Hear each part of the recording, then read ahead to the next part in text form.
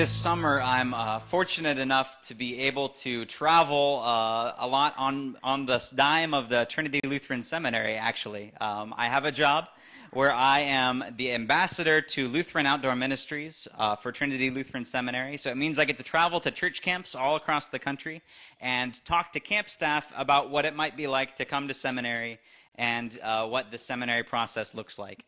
I've had 2 camps I've gone to so far. One out in Colorado, way out in the Rocky Mountains, and another way up in northern Michigan. And so far, all the camps I've gone to have been right in the middle of their staff training. Right in the middle of those couple of weeks before any of the campers come, when all of the staff is coming in from all different places, and they're learning how to do this job that they've got themselves signed up for. I've met people from all different places, from all walks of life. There have been counselors and backpacking guides and program directors that have come from as far away as California, Florida, Mexico City, from I think Tanzania, even one, and all over the place. And it's been really neat to see all of these different people coming together. But what's interesting to me is, despite all of the different backgrounds these people have, all of the different places they're coming from, all of these first-time counselors and program directors and the lifeguards, all of the people coming in for the very first time, they have one thing in common. They're all terrified. And you could probably see why. So many of these kids, really, they've only had maybe a year of college. Some of them have just graduated high school. They're just learning how to kind of be on their own and take care of themselves. And now someone's telling them that they're going to spend 10 or 12 weeks taking care of 8 to 10 middle school or elementary kids. That's a pretty scary thing, especially for parents, I think, too. But they're all nervous and worried, and they're wondering what's going to happen with the rest of the summer. And I think really the reason they're so scared, it doesn't necessarily have to do with the kind of technicalities of what they have to do. It doesn't have to do with making sure kids go to bed or wake up or making sure they're on time. I think there's something more to it than that. You see, each and every one of these counselors and directors that are coming into camp, they're not just doing another summer job. They're not just doing something to help them make money or to help them have something to do during the summer. There are a lot of easier ways to make money than being a camp counselor. But for them, the summer, I think they can tell, is going to be something that's really going to change who they are and how they think about themselves. It might even change some of their careers. It did for mine.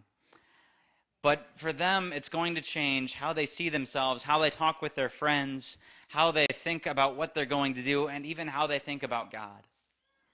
For so many of these kids, it's going to be like they have a completely different life when they're done with camp. And that can be a really scary thing. Because when you have that coming up, you don't know what's going to be coming next. You don't know what the next year or 2 years or 3 years might look like. I think this is something that's probably not unique to church camps. We have points in our lives all of the time when we reach these moments that we're so excited about something new happening, but terrified at the same time. I think you can see it in some of our high school graduates when they're trying to figure out, what do I do next? I've just finished school, but where do I go? That can be a terrifying moment. You can see it in a bride and groom standing up at an altar, pledging the rest of their lives to each other, getting ready to spend an entirely different life, a new life together. But they have no idea what that's going to look like. It's a terrifying, terrifying moment. You can see it again later when a family is expecting their first child or a new life. There are so many things to be worried about and to be afraid of and to be nervous about. And yet we're celebrating at the same time. Even later in our lives, you can have those months and weeks leading up to a retirement after a long career, not knowing where you or your loved ones will go, what you'll do, what you'll spend your time on. All of these moments are amazing and wonderful, and there are times when we grow and develop as people and when new things happen, but they're terrifying all at the same time. I think in our gospel lesson today, we get to see one of those moments. In this lesson, Jesus shows up at a town called Nain, and he shows up just as there's a funeral procession out of the town. There's a man whose life is literally over, being carried out, and his mother, who has no one left to care for her, wondering what it is she'll do, where it is she'll go, what's going to happen. But in just one tiny instant, in one little phrase, Jesus changes all of that. Jesus raises this man, a person who was dead, comes alive. And I think it's interesting because as Luke writes this story, the very next thing after the man rises from the dead that Luke tells us is not that people praised and glorified God or they worshiped Jesus or anything like that. The very next thing Luke says is all of them were seized in fear. This is a scary moment for all of these people, for the man, for the woman, for the crowd who's gathered around. Because what Jesus has just done has turned their worlds upside down. Dead people are not supposed to come back to life. It's a wild, crazy, radical thing that's happening here. Jesus has changed the life of literally everyone who saw that happen. The life of the man, the life of the woman, and the lives of all those people who now have to rethink what it is that's possible. They have to rethink who it is that Jesus might be. And they have to rethink who God is and what God can do. This story that we have is an amazing one. But I don't think it's just a story that's about some man who was raised to life 2,000 years ago. I think this is a story about us.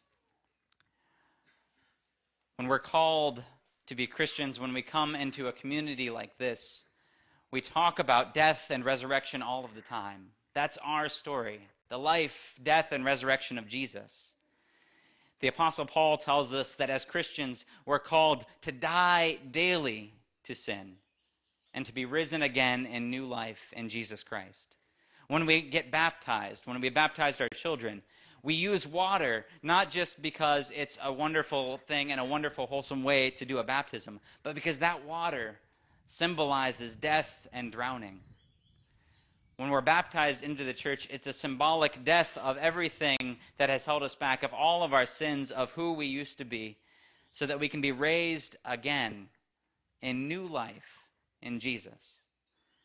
When I read this gospel lesson today, I hear Jesus not just calling to that man, but to each and every one of us, saying, get up, rise up, live again. Each and every one of us are called right here and right now to new life, to lives that challenge us to put God in control of where we go, and lives that have us caring more about others than we care about ourselves, and lives that send us back out into the places we work, into the places we live, into all the relationships we've formed as new people in God every single day. And that's a powerful thing. But it can also be terrifying. If we put God in control, we don't know where we're going to be going. We don't know where God is going to take us. It's hard to let go of that control. And it can be scary. This new life that Jesus calls us to isn't one that promises that we're always going to be rich or we're always going to be happy or that people are always going to like us. But it is a life that gives us something really amazing. It's a life that puts us out in the world in places where we get to catch a glimpse of what God is doing. It's a life that helps us to see what God is doing in our lives, in the lives of our families and our friends, and in the whole world. It's this life that gives us a glimpse of the future that God is creating, not just for us or for our congregation, but for the whole world. And it's this life that we're called to as Christians. It's a scary thing. But we're called and we're sent out into this new life every single day. And we're not called alone. We're sent out into this world from communities that love and care for us. From people like the ones that are around you right now. When we gather together to worship God, we're not just gathering to praise and thank God for all the things that God has done. But we gather together to help challenge and to help push one another to trust in what God has planned for each of us. We gather together to help and to care for one another as we each try and live that new life we've been called to. As we're sent out, we're not sent out alone. We're sent out in the midst of our families and our friends, in the midst of communities that love and care for us. And we're sent out not by a God who is content to watch that all play out from far away, but we're sent out by Jesus Christ, by God who walks with us every step of the way, and by God who has been all of those places before. As we go out today, we go and leave this place with Jesus Christ walking with us. Jesus Christ forgiving us as we stumble and as we struggle. And Jesus Christ who promises not just a new life, but a life eternal. And when we see that, we can see that there's nothing left to be afraid of anymore. Amen.